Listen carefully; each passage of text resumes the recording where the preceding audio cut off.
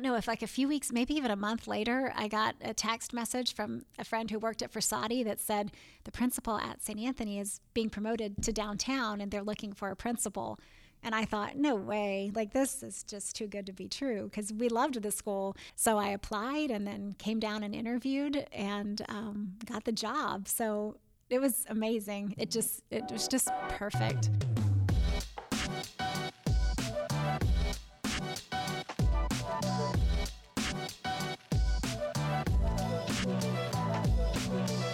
Hello and welcome back to Beyond the Bulletin, the official podcast of St. Anthony of Padua. My name is Nate Hoffman. I am the Communications and Development Coordinator here at St. Anthony, and I am blessed to be joined today by the principal of our Catholic school, Veronica Tucker. Welcome, Veronica. Hello, thank you. Good to have you here. Good to be here. It's always a joy to see Veronica or anyone from the school kind of walking across the piazza on their way over to our parish office. We are lodged far apart, the parish and the school offices. So it's good to have you. How are you? I'm really good. Thank you. It's been a busy day at school today. I believe it. It's probably been a busy month. You've been back in class for what, 6 weeks now? Right at 6 weeks. Mm-hmm. Good deal. And everyone's there in person, and in your teachers are all back and all the students are back. It's been great. Yes, everyone in person. We are at our highest enrollment, I think, ever. So it's really exciting. Full highest enrollment ever. Yeah, we have 487 students. We have over 100 kids on our wait list, and we are full and doing lots of learning over there. That's great. So this podcast has basically been a tour of the parish for the last 15 weeks. I'm a newcomer, semi-newcomer. I can barely call myself that anymore because next week will be a full year I've been here. But the effort was to try to get to know all of the ministries, all the multitude of things we do here at the parish. And we are blessed to have one of the major wings of the parish, is that Catholic school. And so I want to dive into the school, your journey with the school, how you ended up being a principal. So tell us, where are you from? Are you from the area? Well, I was actually born in Galveston. So my dad was in medical school there. So I was born in Galveston, on a BOI, a boy born on an island. And so I have a special charm that says that. And so it's kind of a big deal. Is that a thing? It is. It's a thing. You're an islander. Yeah, Father Tom put a magnet on my door, making it official. So I have that. I moved when I was about 3 years old, and we moved to Fort Worth, and that's where I grew up. Fort Worth is legendary to me. I've never been there. You always drive through Dallas, on your way up on I-35, or generally I do anyway. Right. But Fort Worth seems to be the superior of the two in the DFW. It is, and people from Fort Worth don't care for Dallas, and I think the feeling's mutual. They call it the FWD over in Fort Worth, right? Yeah, that's right. That's right, for sure. Good deal. So Fort Worth, you went to school up there. Did you study education? So I went to St. Andrew's Catholic School from kindergarten to 8th grade. Then I went to Nolan Catholic High School, which is the only Catholic high school in Fort Worth. It's where my parents, my dad went, my aunts and uncles went there. So it was only natural that I would go there. And then I had a priest that taught me theology my senior year and encouraged me to apply to Notre Dame. And I promised my dad I wouldn't go. I just wanted to see if I would get in. But then I got in, and then I wanted to go. So I went to Notre Dame, sight unseen. The first time I went was with all my stuff, and I went there. And I actually studied pre-professional studies, so it's kind of a med school track, and with a second degree in theology. But then at that time, I was really leaning away from medicine. My dad sort of discouraged it. He said medicine had changed a lot, but I still wanted to be in a helping field. So after Aaron and I got married, we moved to San Diego, and I got a degree in pastoral counseling from University of San Diego, and then started doing some teaching on the side, and then moved back to Fort Worth, and then got a degree through Creighton University in education and administration. Wow. Okay.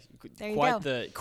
Quite the story there. Quite the many years of life packed all into that. Yeah. So first of all, Notre Dame is one of the few colleges it seems like you can go to sight unseen and know what you're getting into, right? Right. I'm from Kansas, and my dad is a big Notre Dame fan simply because of it's the Catholic school, right? Right. Which is now it's a little different, but like when he was growing up, it was like a big deal for Notre Dame to be the shining Catholic school and this representation of Catholic values. So did you find it still to be the case when you were there? Yes. I mean, I loved every minute there. It definitely felt like hallowed ground. And it definitely built my faith. You're required to take 2 theology classes, and I just loved all of them. So then my advisor was like, if you took 2 more, you'd have another second bachelor's in theology. So I thought, well, why not? Why not?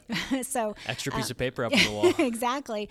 So it was a great experience, and I got really involved with RCIA there. So I taught RCIA and stayed every year for Easter, and it's one of my favorite memories of college. That's really neat. That is super cool. So you got to live you born and raised here in Texas, got to live up north for a while, and then down south, San Diego sounds cool. Yeah. So my husband, he's an identical twin, and he and his twin wanted to go to Notre Dame, but it's expensive.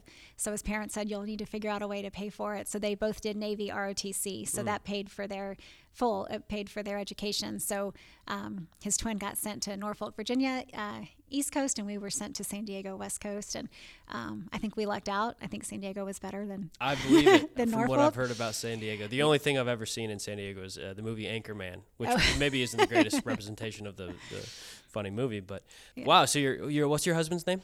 Aaron. Aaron. How long have you been married? 22 years this summer. 22 years. Yeah. We got married in 99. Wow. Yeah. Wow. Just 1 year away from having the easiest remembrance of how many years you've been married. If you're in 2000, I'm always jealous of the kids born in 2000. You know, Yeah, it's easy math. Yeah. Yeah. It's not too hard to do that and add 1.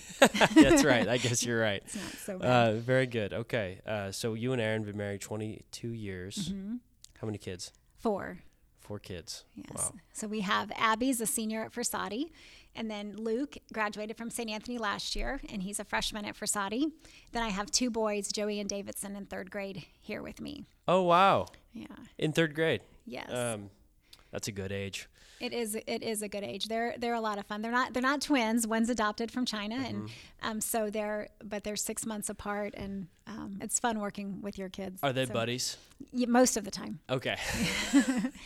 But they're definitely in separate homerooms. That helps keep the peace. I actually met Veronica's kids a few times now, and they're very professional. They're very they act differently than I did when I was in high school, and I mean that in a good way. They're able to have a conversation with a semi-adult like me, whereas when I was 15, I was looking all over the place, mumbling things. I was kicking rocks, and your kids are sharp. Oh, thank you for that. So you leave San Diego, you go up to, did you spend time at Creighton, or was that an online thing? It was mostly online, and just spent some summers there. Okay. So after San Diego, we moved back to Fort Worth. We were there, I guess about 6 years. We had Abby and Luke there, and then my husband got transferred to Pittsburgh. So we lived in Cranberry Township, just north of the Pittsburgh airport. We lived there for 2 years, and that's where we had Davidson, and where I started wanting to adopt. So we started the adoption process in Pittsburgh. Then we were sent back to Fort Worth, and then we adopted Joey about a year after we moved back to Fort Worth. What led you to that path, that adoption? That's a huge decision. What led you there? Oh, well, some of our best friends from Notre Dame had 2 kids of their own biologically, and then they adopted 3 special needs kids from China, children with various disabilities. And so we were really inspired by them, and started talking about it, and then just started doing the research. We used the same adoption agency that they used, and we're open to a wide range of ages with various needs. And then it's kind of like eHarmony or something. I mean, you put in what you're looking for, and then they match you with children. And then so we got matched with Joey, whose name in the orphanage was Lu Tong, which means boy on a journey. So I think that's a big journey from Chengdu, China to Fort Worth, and then the Woodlands, Texas. So we got matched with him, and then several months later we went to China for 12 days and went through that whole process that you have to go through to bring a child home, and then we did. How old was he when he came home? It was a week before he turned 3. He's 9 now. He's 9 now. Yeah. That is so cool. I think we Catholics, we are now a few weeks out of that fetal heartbeat law being passed. Right. And a lot of babies have been saved already in the few weeks there. I saw some calculations where 60,000 or something abortions now have not taken place because of that law. So wow. That's fantastic. Amazing lives who are coming into the world. all the more reason for something like an adoption to be more prevalent and more practiced, I think, among us Catholics who are so pro-life. Right. I think adoption needs to be much more prevalent among our communities, especially if things like the 6-week law, fetal heartbeat law, become more common nationwide. Which, Right. Hopefully that is the case. Yeah, yeah. He's a total blessing. I mean, it's hard to remember life without him now. So that's awesome. That is so cool. Well, thank you for doing that and being just on behalf of everyone in, like, I guess, the pro-life movement. I mean, that is such a pro-life thing to do, is to bring life into your home and like that, and accept a child and be there. Be a mother to a child that is not yours biologically, but now is yours in every other sense. Right. So very cool.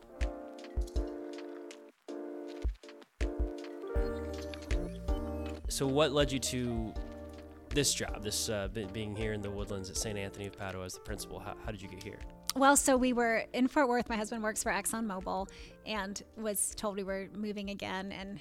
And I didn't want to come. I mean, every time I get settled somewhere, he would move us. And we were like, well, we know we want to go to Catholic school for our kids. So we brought our oldest 2 down to visit schools in the area. Abby fell in love with Versati, so that was easy.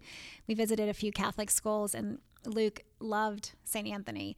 And he said, I only want to move if I can go to St. Anthony. So I'm like, okay. So Kathy Russell, who's our admissions manager, she said, well, applications become live at midnight on this date. So I set my alarm and I got up at midnight. I filled out all the paperwork and just prayed and prayed he would get in, and his little brothers. And then I don't know if like a few weeks, maybe even a month later, I got a text message from a friend who worked at Versati that said the principal at St. Anthony is being promoted to downtown and they're looking for a principal. And I thought, no way, like this is just too good to be true, because we loved the school. So I applied and then came down and interviewed and got the job. So it was amazing. And we'd bought a house half a mile from here. Oh, so wow. It was just perfect. It worked out great. Is this your first principalship? No, it's my third time to be a principal. Okay. So my first school was a really small school in Fort Worth called Holy Family that had about 150 students, 1 class per grade, really small classes. And then my next school was my alma mater, actually, St. Andrew, which had about 650 students, 3 classes per grade. So I feel like St. Anthony is just it's kind of like Goldilocks, right? It's not too big, not too small. It's just right. Perfect. So we have 2 classes per grade here, except for pre-K 3, and it's a perfect fit. How many students in total over at St. Anthony's? 487. 487. Mm-hmm. I love principals always do this, and teachers always do this too, because I would have said like about 500. Yeah, I know. But you never reduce a student to an about. You Yeah. have exact numbers. Exactly. Very cool. So how many years now have you been here? So here, this is my 4th year here. 4th year. Mm-hmm. Yeah, my 19th year in education, and then my 4th year at St. Anthony. 4 years here at St. Anthony. So half of that has been in a wildly different scenario than the first half. Right.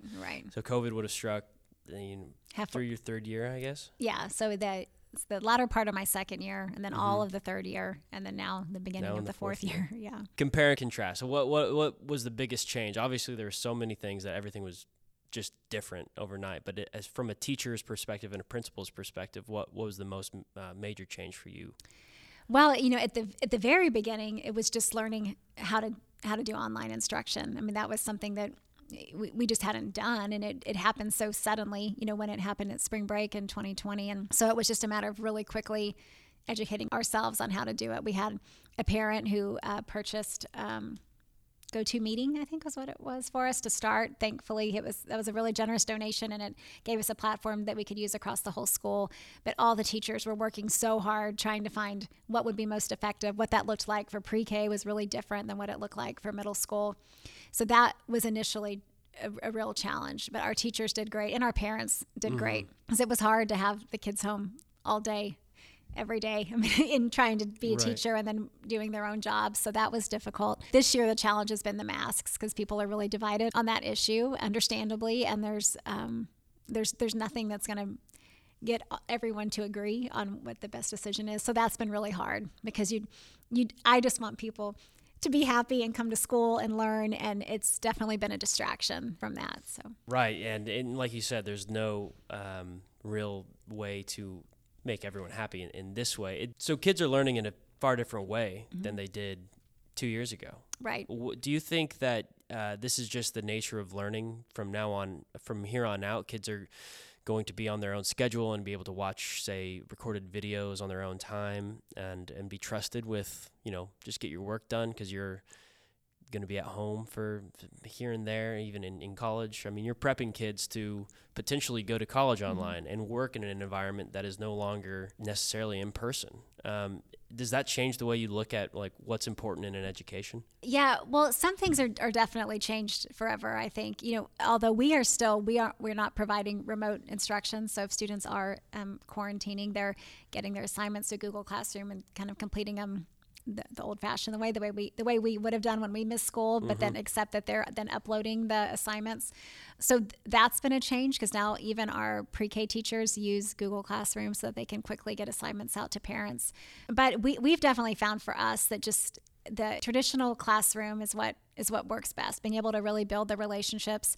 That was one thing our teachers said was really hard when we were remote, was just not being able to connect as well. It's just so much harder through a screen. We definitely learned our strengths, but then we had to make adjustments to accommodate those who need to be home. Outside of any of the mask talk, like what is a challenge for a modern student? I mean, these kids are growing up differently than I grew up. I was in school 15 years ago, maybe 20 years ago. But I didn't have TikTok or social media or all these other influences. Do you see that being a huge factor on students, on how they see the world and how they're growing up, the online of it all? Definitely the exposure to technology and social media, especially for not just our middle schoolers, but maybe our fourth and up, or having to keep up with group chats and text groups, and then we'll have discipline issues that come up outside of school, but then it carries over to the classroom because there's still discussion or things like that. So I think for our older kids, definitely. And I actually just heard a speaker at Versati last night talk about this, and one of the things she said was they're never bored. Like, they don't know how to deal with boredom because there's always something. If we're at dinner and kids are talking, a parent's handing over an iPad or something, so it's just that challenge of they don't know how to just kind of be with themselves, and then sometimes what they do to fill that space can be a negative thing. So true. The easiest, quickest, pleasure, whether that's YouTube, whether that's something more addictive than YouTube that's always just right there on their cell phone. Right. It's just, I would be worried. And I grew up at the time where I guess I'm glad to have been exposed to all of that. So in my future, I'm engaged. Yes. I'd like to mention that on every podcast. When I have kids, God willing, someday I'll know a little bit about that. Right. A little bit more than if my parents knew about technology, right? Right. I think the idea of like instant access to everything is just kind of hard to comprehend unless you live it every day. And these kids are much better than we are at getting information, right, from the internet. They grew up online. Right. Which is just wild. It's kind of scary at times. A speaker last night had an interesting statistic that she said of 5-year-olds, like only half know how to tie their shoes, but 75% know how to work an iPad. And it's so true. I mean, their technology skills are pretty impressive. Yes, impressive. Impressive and scary, I'd say. Yes, yeah. Time locks on your devices, parents out there, Exactly. Definitely limits. To get those time limits on there. Okay, interesting. All right, another question I wanted to ask, specifically about Catholic schools. What makes it a Catholic school? I went to one. I loved my time there. And we've had Catholic schools for hundreds and hundreds of years, right? But what would you say is like a primary definition of a Catholic school? What makes it Catholic? Is it just the extra religion class? Well, that's a small piece of it. Of course, we go to Mass every week as a whole school, so every Wednesday at 9, and it's a parish Mass, so we love it. Parishioners are there also. But I would say one of the biggest differences is that like prayer forms our whole day. So we start our day with prayer, we end our day with prayer. The kids pray before snack. They pray before lunch. We pray the Angelus at noon. The middle schoolers pray before every class change. So I think the fact that that's just constantly in their day is a big difference. And just the way we're able all teachers in their lesson plans have to do what we call Catholicize the curriculum.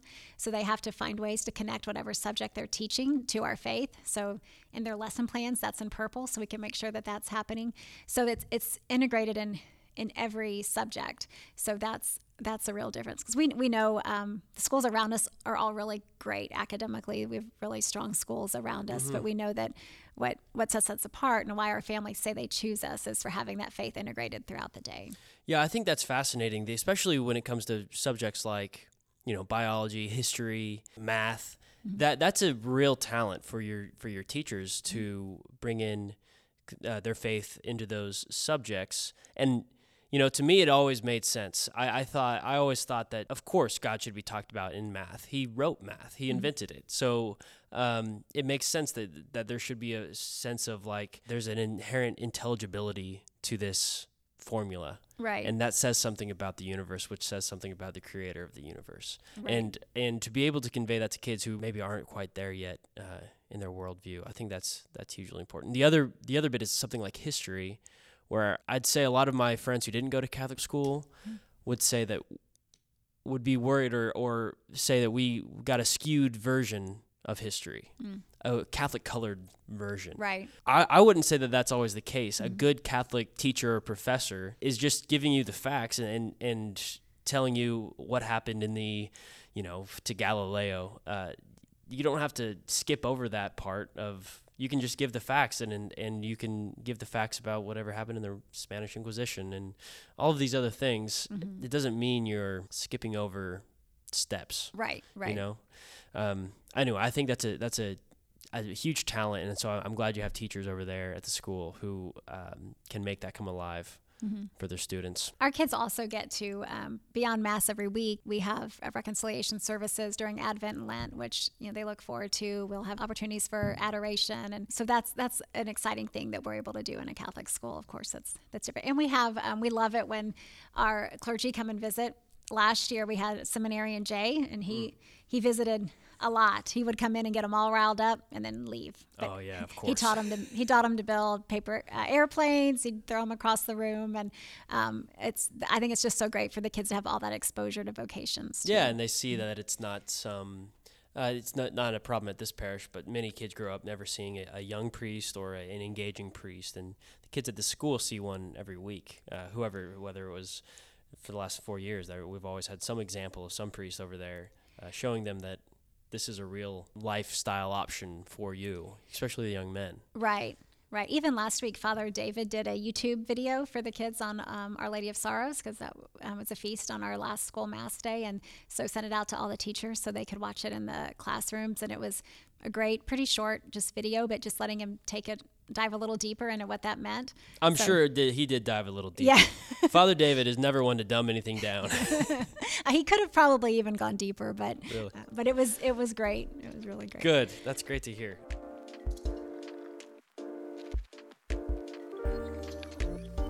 All right, so school is something, I worked at a school for the last 2 years. Before this job, I was working at a student center in Manhattan, Kansas. So okay. I was still operating on that semester life. Yes. Where you have this a structure to the year. You think the year starts in September. Right. Now out of it, like when summer started a few months ago, and now summer's over, and I didn't even really notice either one of those changes. It's just like now it's hot, and apparently it'll be cold soon, But students and teachers and principals live life.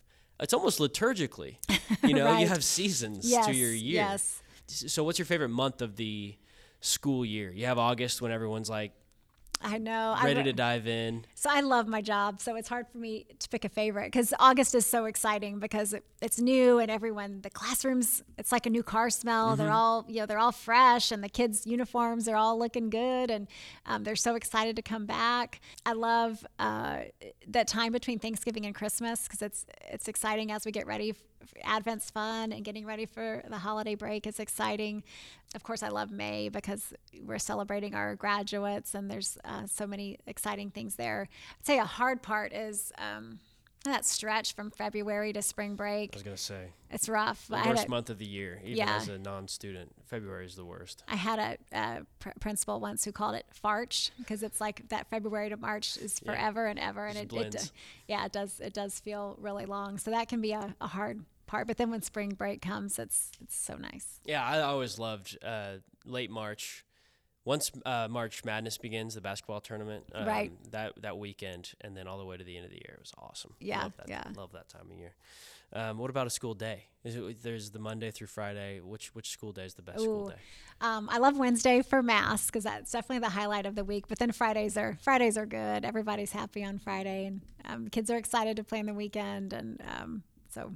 Do you have dress down days, like spirit days? So the last Friday of every month we have a spirit day, and then we have like last Friday we had a $5 free dress, and the proceeds go to our student council. So we do some of those things on Fridays too. I actually love the green crew neck sweatshirts. Mm-hmm. They were on sale in the Shelts Hall a couple months ago, I think, and I was like, should I buy a school sweatshirt? You should have bought one. I think they were all youth mediums that I left by the time I got there, but I like it. It's a good color. Katie Tressel designs those each year and picks the color, and the green is good. Shout out to Katie Tressel. Yes. Doing good content, Katie Tressel. Well, thanks for coming on, Veronica. I know you're super busy over there at the school, so I appreciate you making the trek over to the parish. I loved it. Thanks for having me. Good. Okay, real quick, couple of announcements. We got some awesome things coming up. Okay. Number one, if you are a parishioner over in Spring, St. Ignatius is having a festival in a couple of weeks, October 2nd and 3rd. A fall festival, I think it's open to everyone, so that should be really fun. Super over fun. At St. Ignatius. We've got a open house. Veronica's a big fan of the open houses over at Deacon Baldy's, yes, I know. never miss them. So that's on Tuesday, September 28th. It's just a really fun opportunity to hang out outside of the parish. Father Jesse will be there hanging out, so it should be super fun getting to know him. Trucks will be open. Great night. And last but not least, Tony Melendez, a Christian bought my music... tickets last night. Yes, I saw that. Yes. Christian music artist Tony Melendez will be here on October 15th. Tickets are on sale at ap.church/concert. If you don't know who Tony Melendez is, look up a YouTube video of him playing Let It Be.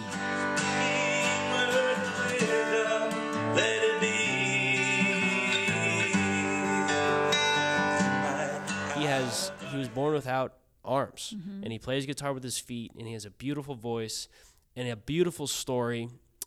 He's been playing Christian concerts for over 30 years, and he's played for JP2 and all over the world, and I'm psyched both musically and for the inspiration. I think he's got a great message, a great story. He travels around with his brother who sort of makes it all possible for Have you seen him before? Not in person. When I was in high school, he came to Fort Worth, and I got to see him. So I can't wait to see him. That is amazing. Again, that must have been at the beginning of his career. That is awesome. No, it could have been. Very good. Okay, so Tony Melendez, October 15th. Again, Veronica, thanks a ton for coming on. Sure. Appreciate it. All, we'll see you next time.